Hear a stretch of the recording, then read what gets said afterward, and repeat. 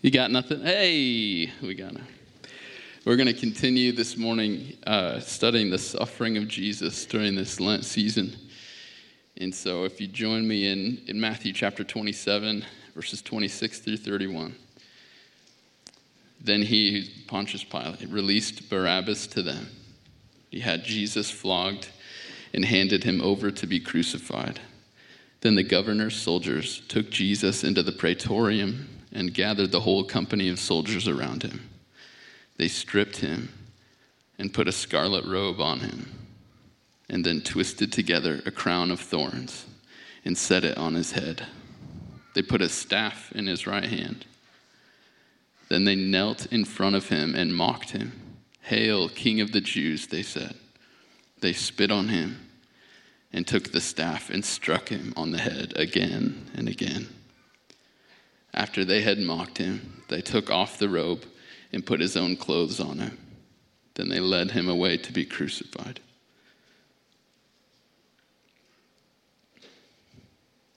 This is what greatness looks like in the kingdom of God.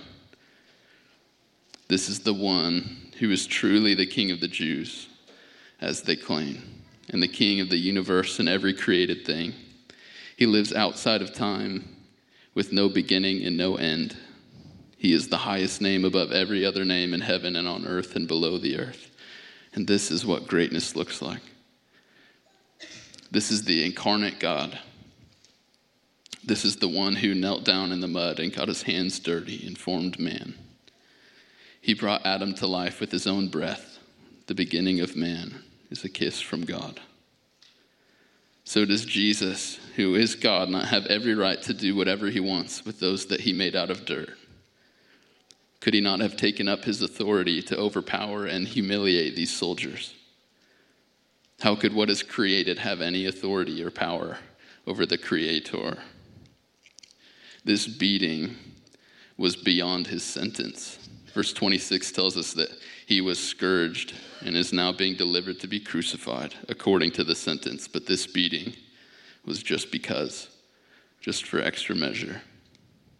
Yet this is greatness in this king's kingdom, that he gave up his right, was mocked, beaten, cursed, and spat upon.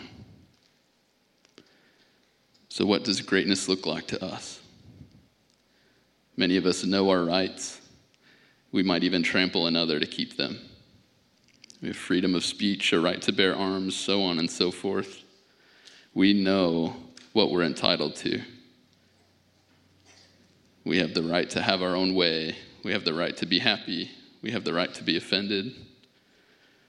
But this is truly the King of the Jews, Lord of all, the greatest one. Yet in his mercy and humility, he is taken advantage of more than any other to ever exist.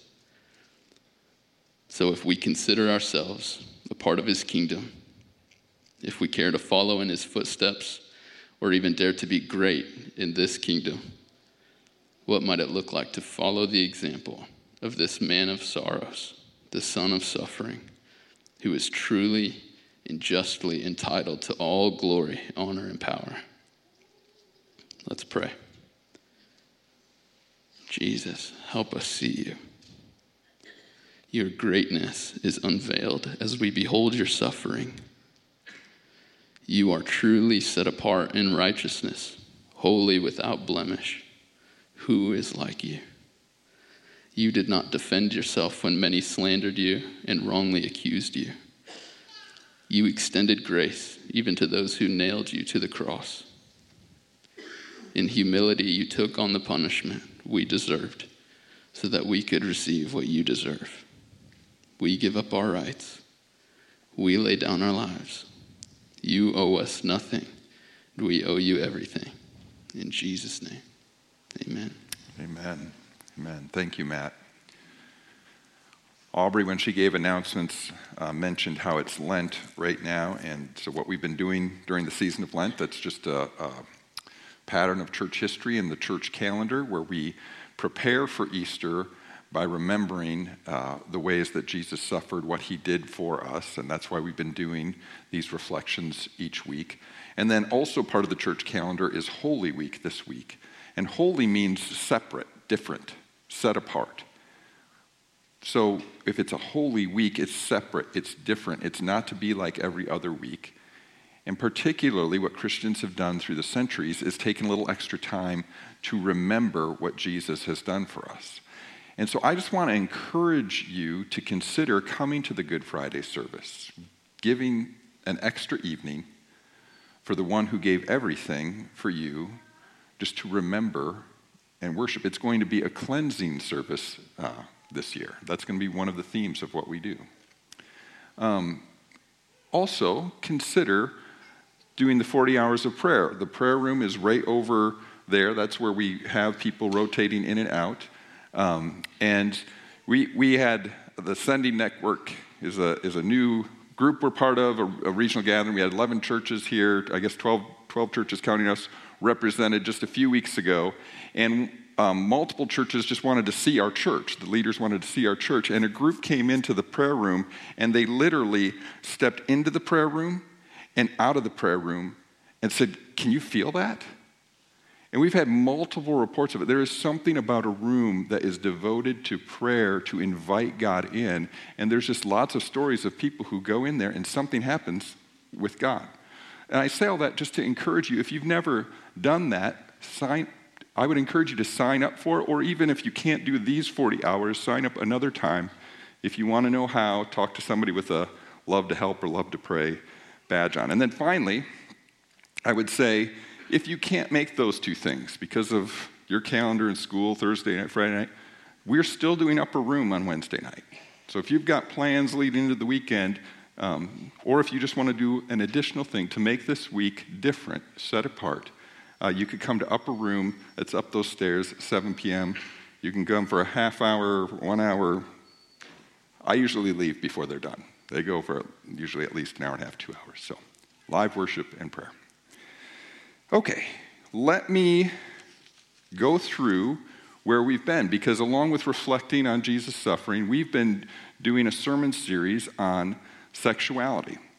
And so if I can, there it is. If I can just go through, this is where we've been. The very first Sunday, we talked about Jesus suffering by being tempted and tested, and that the ideal, the biblical ideal for sexuality is that two become one. Two people become one flesh, share in life together, and that sex is reserved, that two becoming one sexually is reserved for that. So we talked about the challenge to that is lust and sexual immorality. Then the next week we talked about Jesus suffering by being abandoned, and that the biblical ideal, if you're not married, is to be celibate singleness. The challenge to that is loneliness and isolation if we do not form good community as Christ's body. The next week was Jesus suffering by being misunderstood and slandered. And the ideal for that is male and female. The Creator created human beings, male and female. It's written into our chromosomes, into every cell in our body. Regardless of what we do to try to alter that, it's in our cells because the Creator created us this way. And so the challenge to that would be trans and gender confusion or gender hatred, those kinds of things. So the next week was Jesus suffered by being betrayed. And the ideal is that there's a lifelong covenant, a commitment. What God has joined together and the two becoming one, no one should separate. So the challenge to that is cohabitation, when you two become one in ways without the covenant, or divorce, when two have made the covenant and then it breaks apart.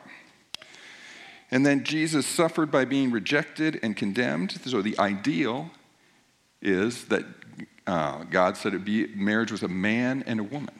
It was to be between a man and a woman, and Jesus reinforced that. But then the challenge is when we are same-sex attracted. And so in all of this, what we're acknowledging is that we're all broken. We're not focusing on this person or this way or this. We are all broken. We're all sexually broken, and we all suffer because we're broken and we live amongst broken people. But Jesus suffered, and he can meet us in our brokenness, and he can bring restoration. And so then today, in this last Sunday of the series, Matt described very well how Jesus was tormented. The ideal which is found throughout the Bible, is for innocence to be protected. But the challenge is abuse of power or sexual violation, as well as sexual addiction. So this is going to be a heavy Sunday. Before I get into it, I just want to let you know that out there in that room against the big wall that goes up high to the ceiling, we've got a recommended reading list. This is over a dozen books that I read for this series. Preston Sprinkle would be my number one. He's got a book on transgender, and he's also got a book on same-sex attraction. They're both scholarly in a biblical way, but not too heady, but also very pastoral, because he is in relationship with many people in the LGBTQ community. And then also, I've just got to know Sam, heard about him and read his book. Sam Albury is a wonderful pastor. His books are shorter, easier. I read 4 of them in the last 6 weeks. Very, very good. So those are the 2 main authors I would recommend. I've got 2 books out there for that make the case, try to make the case that the Bible says same-sex relationships are okay. So if you want to understand, I don't find them convincing, but I now understand them in their own terms by reading those. I've read other things, but those are 2 ones that people often point to. There's some books out there that are just Christians who are same-sex attracted, telling their stories. There's a book out there by a pastor who's same-sex attracted, committed to lifelong celibacy, who says we should not try to get people to change their orientation. We should focus our energy on creating community for same-sex attracted people to be in community with one another. And then there's another book by a woman who has a healing prayer ministry and some psychological background, who has seen people change orientation, which would be more controversial, but that also can happen. There's testimonies that can happen as well. So those are 2 sides of that. And then if you're, besides LGBTQ, if you're just wanting a book on sex, marriage, God, there's one by John Mark Comer that's very good. So the books themselves are out there too, because I don't always like ordering a book without being able to see the book, so you can look at them and then decide if you want to get any of those. Okay, so one of the things that I've heard quite a few times, I don't hear this in church so much, but I hear it's just sex. It's just sex. What's the big deal? If 2 people are consenting, it's just sex. Well, one of the big deals in it is if we don't have the right boundaries around it, then boundaries get violated. And the fact that it's just sex kind of loses some of its convincingness when we think about the Me Too movement. When all these people who've been violated sexually report the pain of the violation. If it's just sex, why is it so painful? Because sex is not just a physical act, a physiological act. It affects us psychologically, emotionally, spiritually. And there's a physical part. They all come together in this. And when God made human beings, just to remind you, we talked about this a few weeks ago, like when he made creation, he would just speak it into existence, including animals, including live beings. He would just speak it into existence. But when it came to making the first man, he formed it out of dust. There's this picture. He came close. He was highly involved. He breathed life into the first man. This was intimate. This was intentional. He was there with. There's the man. And then when he made the first woman, he reached into the man, into his side, and pulled something of the man out and woman. And these 2 are in his image, unlike everything else in creation, in his image. And he was highly involved in that. Now, what did it look like for human beings to be made in his image after that? Well, that happens through this sex act. That's not all that sex is for. Sex is also for bonding. There's chemicals that get released to bond. There is pleasure. There is the giving, self-giving love that can happen out of sex. But also, it is how humans made in God's image, it's the process where that happens. Now, if you want to make something valuable, the process for making it is important. So we got money, we got bills, we got change. Even in this cashless society, I mean, people don't carry cash anymore. The budget for making money in 2022 in our country was over $1 billion. The budget for making the money. Not how much money was made, the budget for making the money. They got a machine that's like almost 150 feet long to make it. Like half a football field long. Why? Well, if you can just make money off your copy machine, then what you hold isn't very valuable because anybody can make it. But if you want to make it in such a way that it holds its value, that it's unique, then the paper you use, the process you use, everything about it is important. Well, that is also true in our sexuality and our sexual relating. There is something very important about it. And if we think of our sexuality like cars, here's something. I'll just let you think about where you think I might be going with this for a second. I stayed in a place where it's a house, we got to stay in it. There's a garage. The garage wasn't very big, lots of stuff, and even stuff up there that you could use for the pool and things. But then there's 2 vehicles in it. And one of them is this big Expedition, and the other one is a Porsche. Now, when I walk around in that, by the Porsche, I am like, I don't want to breathe on it. I got to get stuff down, and I am not always coordinated in these kind of moments. And so I have trying to create safety precautions to make sure I do not want to wreck this guy's Porsche, right? Then there's my car. Over 160,000 miles on it, dents all over the place. I mean, I don't even, distance does not matter to me. If something's in front of me, it'll stop me eventually, right? My wife doesn't appreciate that, so don't let her know that that's how I think about these things.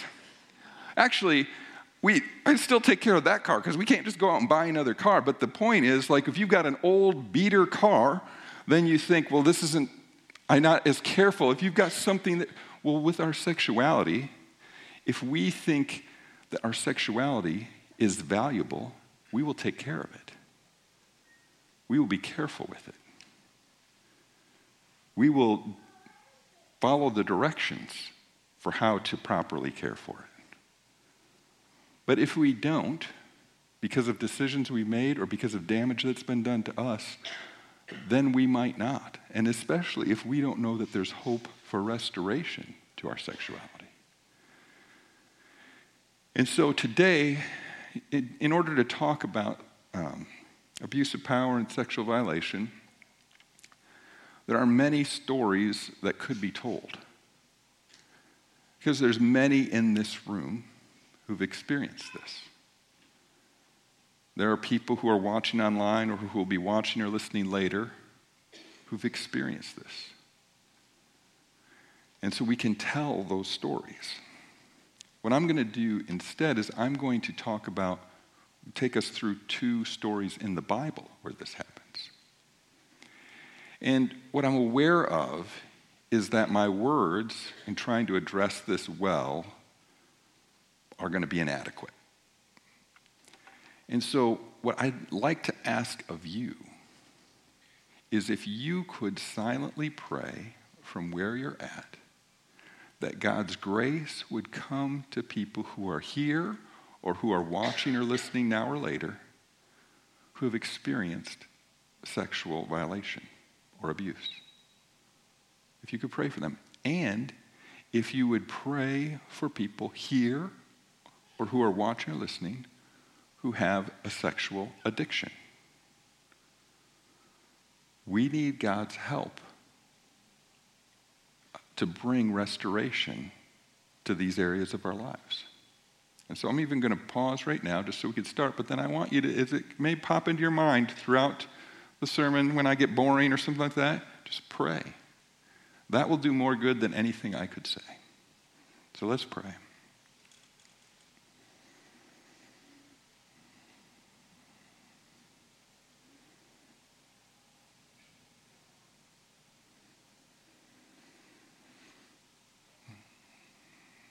Come, Lord Jesus. Amen. Amen. Again, I encourage you to keep praying whenever you feel led throughout this message. The first story we're going to look at is about King David. It's a fairly well-known story as far as Bible stories go. At this point, King David has gotten to like the height of his power. He's had tons of victories.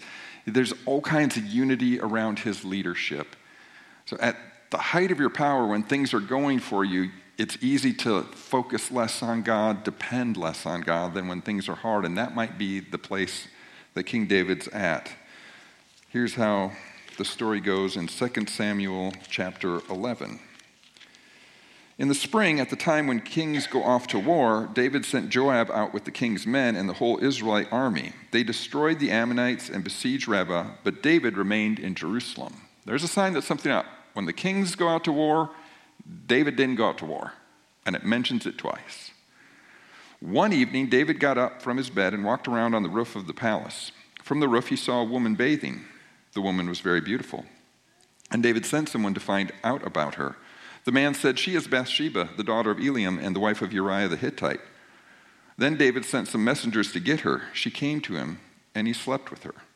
Now she was purifying herself from her monthly uncleanness. Then she went back home. The woman conceived and sent word to David saying, "I am pregnant." So in this, David looked at a woman long enough to notice that she was very beautiful. And in the past, when I've read this, I often think about all of this happening in a matter of a couple hours. Him seeing her, him finding out about her, But it's probably more likely multiple days that went on, where he was thinking about this and thinking about how can I get alone with her? How can I find out about her? I wonder if there was certain I shouldn't, but he just kept it going in his head. Now, meanwhile, the passage makes pretty clear that Bathsheba, she's doing the ritual cleansing. She is a godly woman. She is trying to do what's right. She was not the one who initiated or was looking for this. Now, it does not say that he raped her, which a couple chapters later, one of David's sons is going to rape somebody. And it uses that kind of language in the Bible. Another story we're going to look at, it uses that kind of language in the Bible. So in one sense, there wasn't like a violent force that was used. However, what kind of choice did Bathsheba have? We don't know if she came in and she was taken up wow, I can't believe this is me. This kind of celebrity atmosphere, or if she just was what choice do I have? One of Harvey Weinstein's accusers, when interviewed, said, "I'm a 20-some-year-old gal trying to make my way in this industry.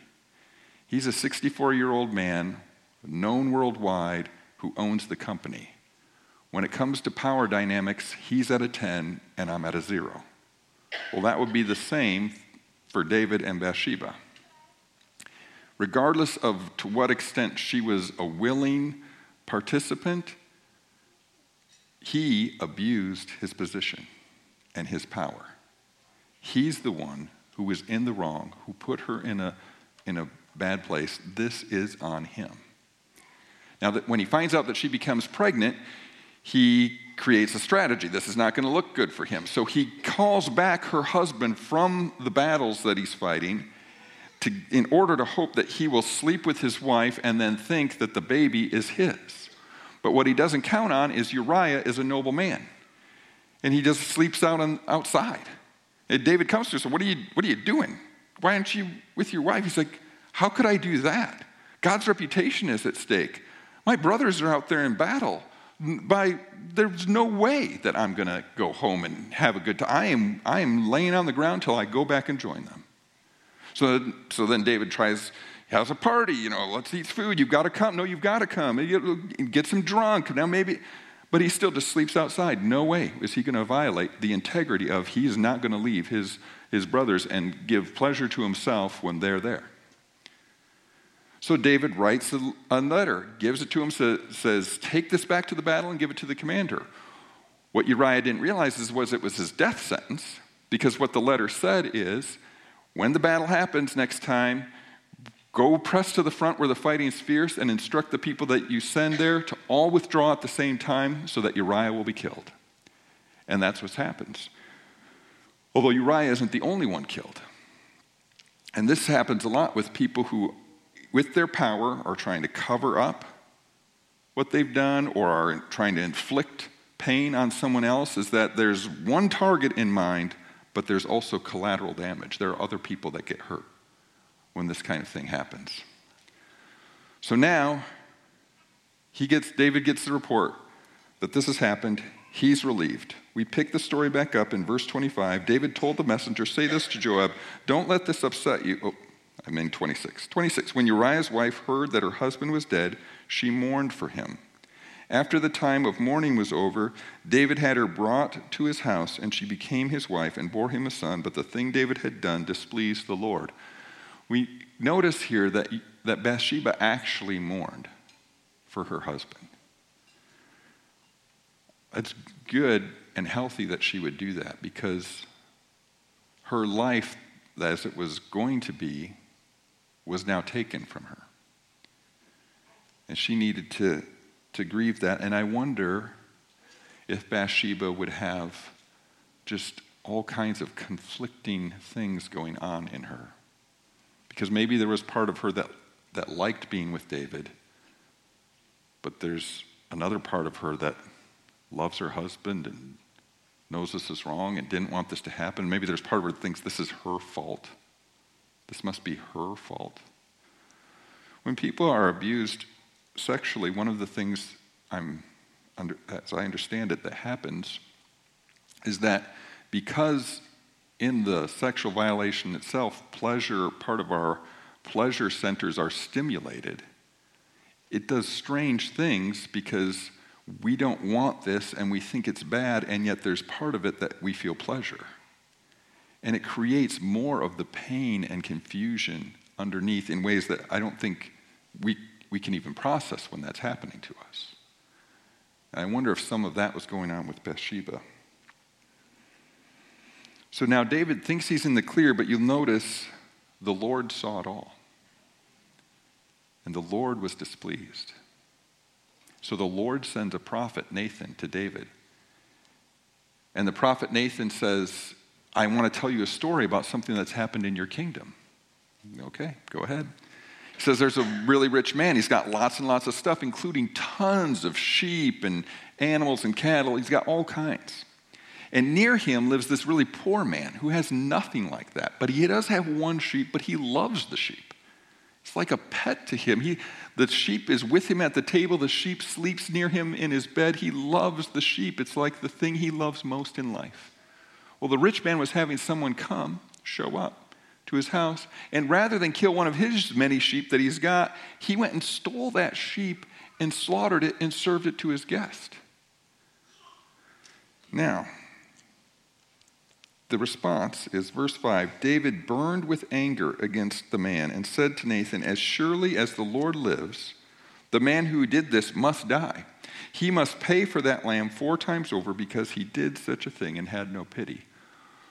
Not necessarily related to anything sexual abuse or sexual at all, but one thing we should pay attention to is when we really get mad about what someone else does, we should examine, is there a way I do the same thing?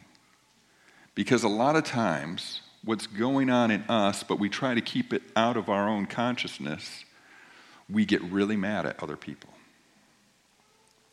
Anyway, David is mad. The man's going to die. The man deserves no pity. Nathan's response, verse 7, he said to David, you are the man. This is what the Lord says. The God of Israel says, I anointed you king over Israel, and I delivered you from the hand of Saul. I gave your master's house to you and your master's wives into your arms. I gave you all Israel and Judah, and if all this had been too little, I would have given you even more. Why did you despise the word of the Lord by doing what is evil in his eyes? You struck down Uriah the Hittite with the sword and took his wife to be your own. You killed him with the sword of the Ammonites. Now, therefore, the sword will never depart from your house because you despised me and took the wife of Uriah the Hittite to be your own. Of the things that we could draw from this story, one is that when someone abuses their power, when they take advantage of someone else sexually, God says it's not okay. That is not okay. If that has happened to you, what has happened to you, God says, it is not okay. That was not okay what they did to you. And there will be consequences, although whether those get seen and realized now or in the life, I don't know how. But we do know that God sees. And God says what has happened to you is not okay. What they did is not okay. Now, the other story we're going to look at is from Genesis. It's a story about Jacob, whose name was changed to Israel, so like the person from which the whole nation came. There's Abraham, Isaac, and Jacob became Israel. And at this point in the story, Jacob has grown children, and he is camped out or decide to settle in a place near another city called Shechem. Chapter 34 of Genesis says, Now Dinah, the daughter of Leah, born to Jacob, went out to visit the women of the land. When Shechem, son of Hamor the Hivite, the ruler of that area, saw her, he took her and raped her. Now, what is clear is that Dinah was not asking for this. Dinah was going to be with women. That's what she was seeking to do. She is not at fault in this. Shechem, right, that's the one, yeah. Shechem did not talk to her. He just saw her, so evidently lusted after her, took her, and raped her. Next verse is, His heart was drawn to Dinah, daughter of Jacob. He loved the young woman and spoke tenderly to her. And Shechem said to his father Hamor, Get me this girl as my wife. A couple things I want to point out. This is different than if we had kept reading in 2 Samuel about David's son Amnon. When he raped a woman, he thought about her, he obsessed over her, he wanted her. And then when he finally got her, it says once he had her, he despised her after he was done. And that often happens, whether it is rape or just some other conquest, sexual conquest, that it goes from lust and obsession, but because it's driven by lust, then at the end it goes to despising. But in this case, he wants to be with her. But what you'll notice in these verses and what you'll notice in the rest of the verses is that nobody talks about Dinah or to Dinah, but nobody talks to Dinah, but nobody talks about Dinah as Dinah. They don't use her name. The only one that uses her name in this story is the narrator. Everyone else, it is impersonal. The culture of that time, in terms of how men saw women, were as objects. It was impersonal. So it's almost like property, as you'll see, property exchanges in this. Now, we don't have that same kind of culture set up, thank God. But the objectifying of women or of men, just being sexual objects, is what happens so often. And in the height of the Me Too movement, what was happening simultaneously as month after month, that's gaining traction, and we're hearing more stories, and there is a movement to do something about it, is that the book series 50 Shades of Grey, which is about male sexual dominance, becomes the highest book-selling series or book series of the decade and gets turned into movies, which become one of the highest grossing movie franchises of all time. So on one hand, we know sexual violation is wrong and see the pain of it, hear the stories of it, and rightly say no. But on the other hand, we don't say, let's not feed lust. As a culture, we don't say that. We say, how dare you say what we should dress like? How dare you say what we should? And please, it's not someone's fault the way they dressed. I'm just saying this idea of lust, binge watching Netflix, viewing pornography, all of these things, you say, don't bring your Christian judgmentalism here. But we become more boundaryless as a society sexually. We have a multi-billion-dollar-a-year porn industry, which increasingly has younger people in the porn acts. Sex trafficking goes up, not just throughout the other parts of the world, but in our midst. In fact, Des Moines, Iowa is one of the hotbeds of it because of the way interstates come together from north and south and east and west. And so, if we don't want to feed that, if we don't want women trapped in these situations, or children, then let's not feed the demand by participating in those things and viewing those things and downloading those things. And I say this not to shame anyone, but just to bring the reality, because what you can easily hear is what you do in your bedroom, on your screen, is your own business. But it actually has impact. For one thing, it actually does damage your own soul. But for another thing, it doesn't just impact you.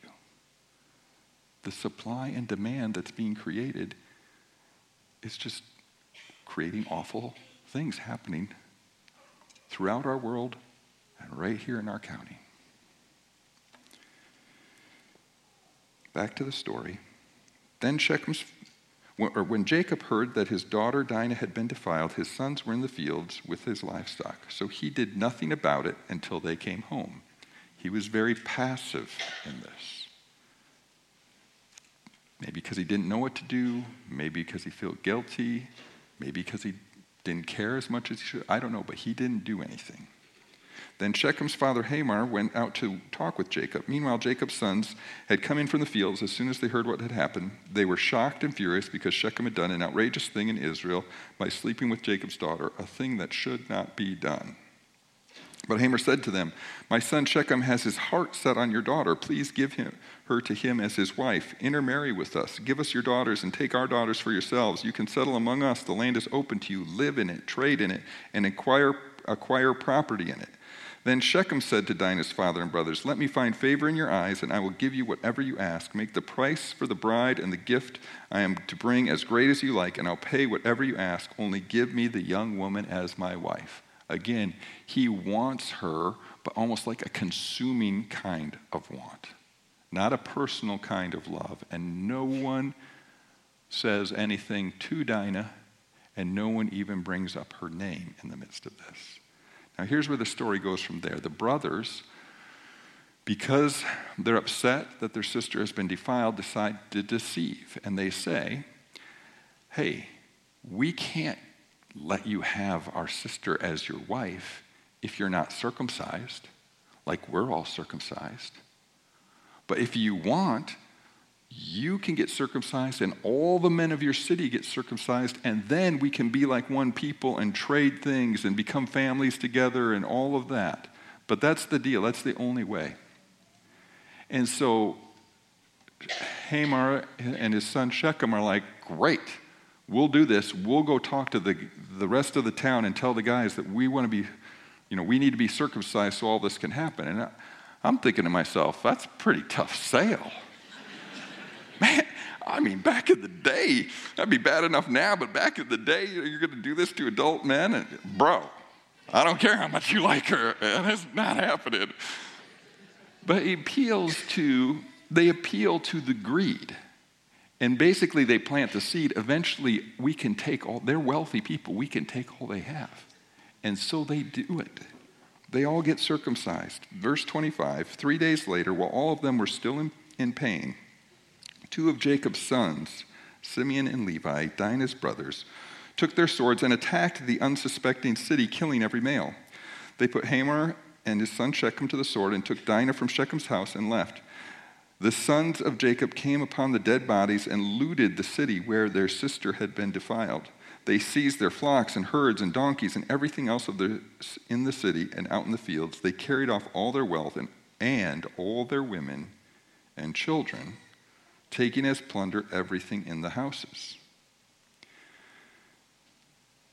Then Jacob said to Simeon and Levi, "You have brought trouble on me by making me obnoxious to the Canaanites and Perizzites, the people living in this land. We are few in number, and if they join forces against me and attack me, I and my household will be destroyed." But they replied, "Should we have treated our sister like a prostitute?"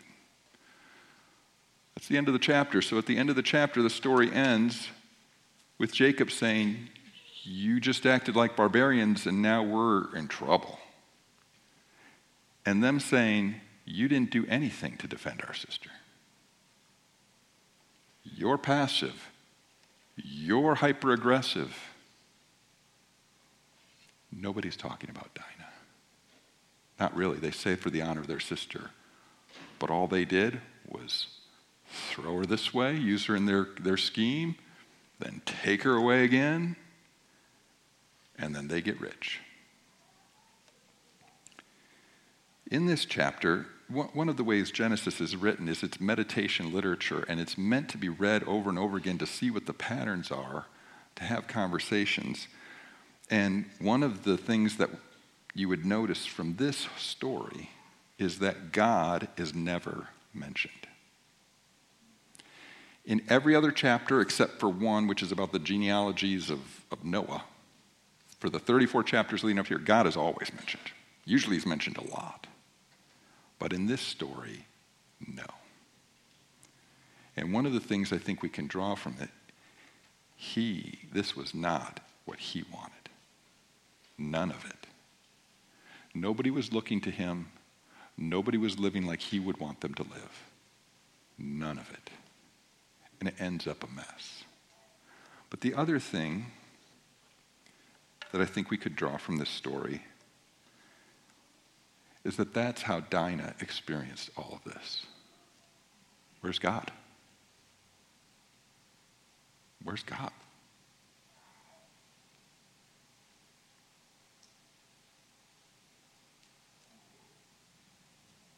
He's not there for her. And I think that's a common way that we experience abuse. Where's God?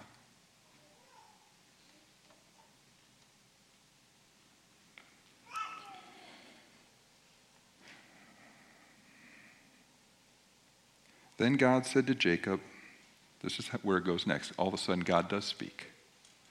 He says, "Go up to Bethel and settle there, and build an altar there to God who appeared to you when you were fleeing from your brother Esau." So Jacob said to his household and to all who were with him, "Get rid of the foreign gods you have with you and purify yourselves and change your clothes. Then come, let us go to Bethel, where I will build an altar to God who answered me in the day of my distress and who has been with me wherever I have gone."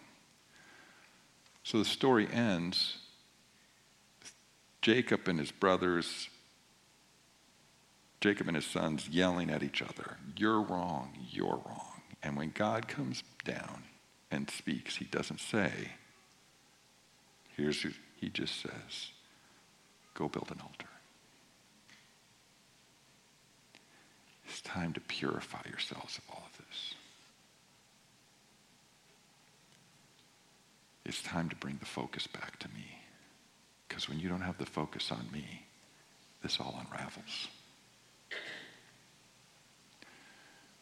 When people and a group of people, and then the group of people mainly live in ways that are opposite of what I say what to do, it all unravels, and people get so hurt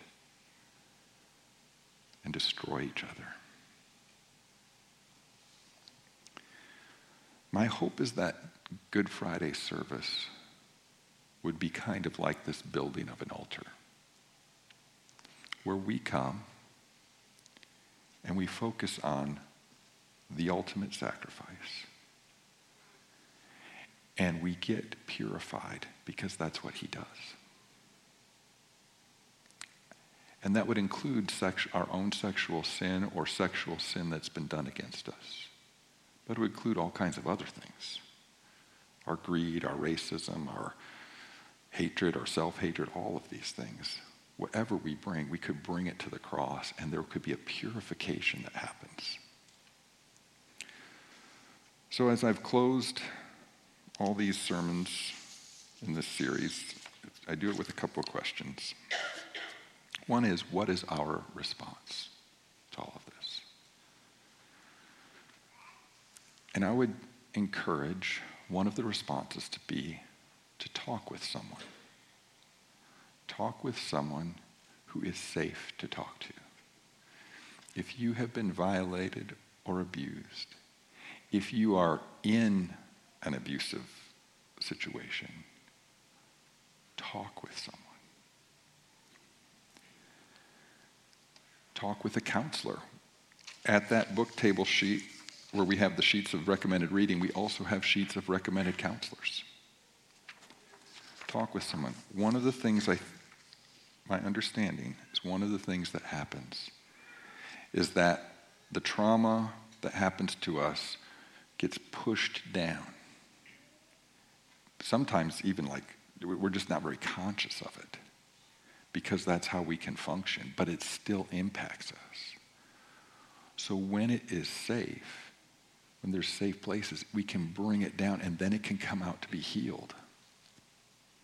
But when we just push it down, when we stay in isolation, we can often carry shame with us. Shame that we're not intended to carry. And so keep getting it out of the dark. Like there is something uniquely wrong with me. Or if people knew about this part of me. But then to bring it and to experience love and listening and grace and prayer can be helpful. And I would say the same recommendation to those of us who have sexual addictions.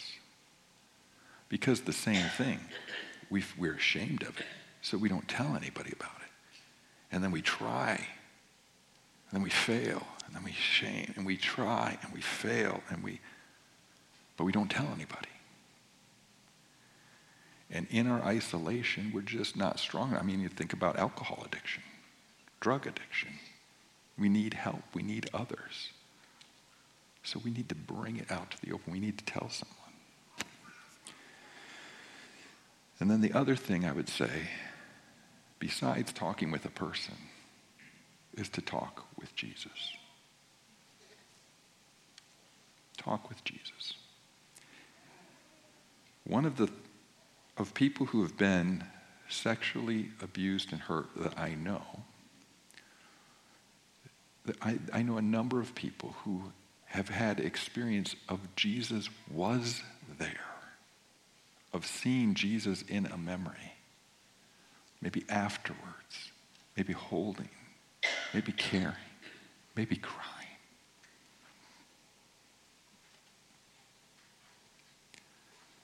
And to know that he is there then, that he hates what happens, that he is there moving forward has been a source of healing. I'm not sure if that's everyone's healing path or journey or experience. I just know that there is hope that Jesus can bring healing and restoration. That he wants to be with you in your pain or hurt.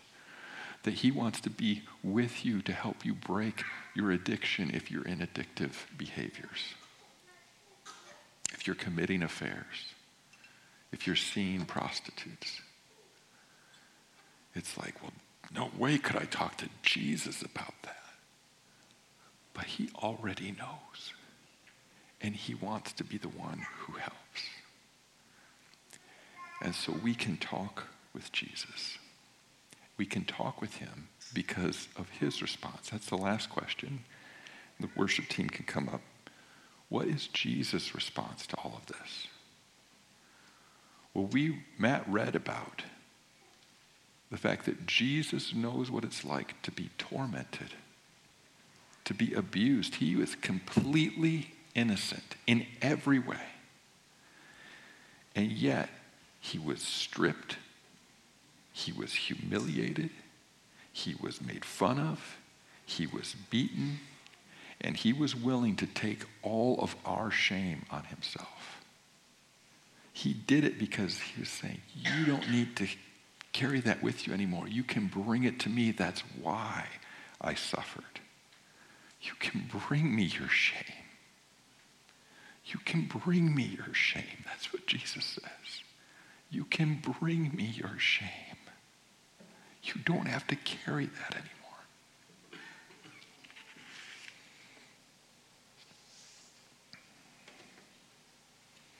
Let's go ahead and pray.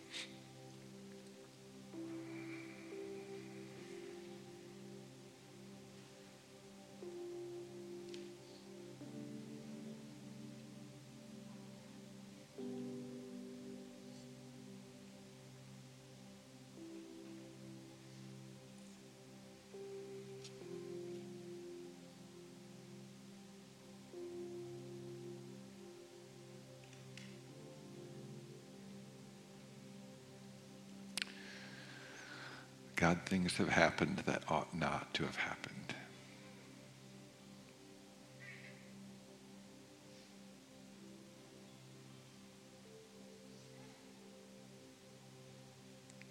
And some of us wonder, if you weren't there, how can we trust you're here? How can we trust you will be there?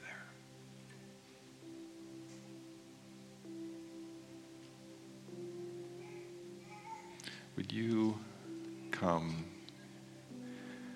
and gently minister to those parts of our hearts?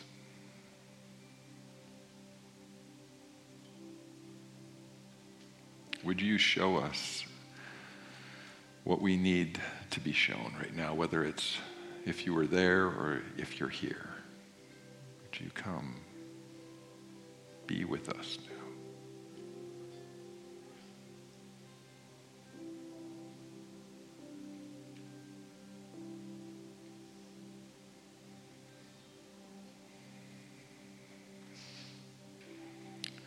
Some of us in this room are in touch with things because of what happened to us. Some of us are in touch with things because of what's happened to those we love.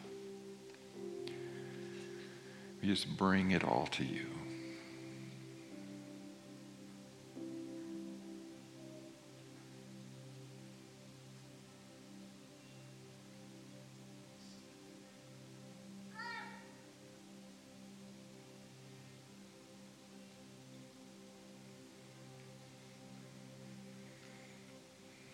Some of us feel despicable right now because we're the perpetrators.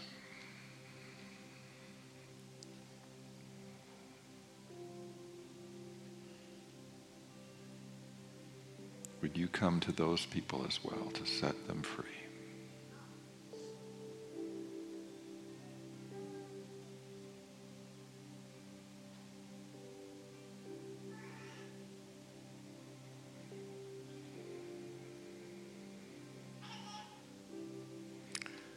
As we sing this closing song,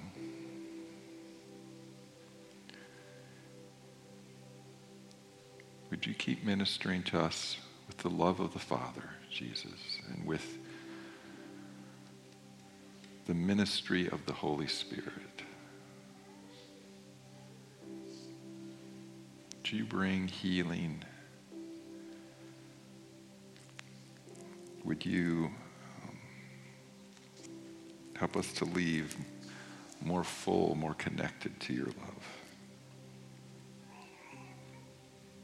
We're praying these things to you, the God and Father of our Lord Jesus Christ, the Father of compassion and the God of all comfort, who comforts us in all our troubles.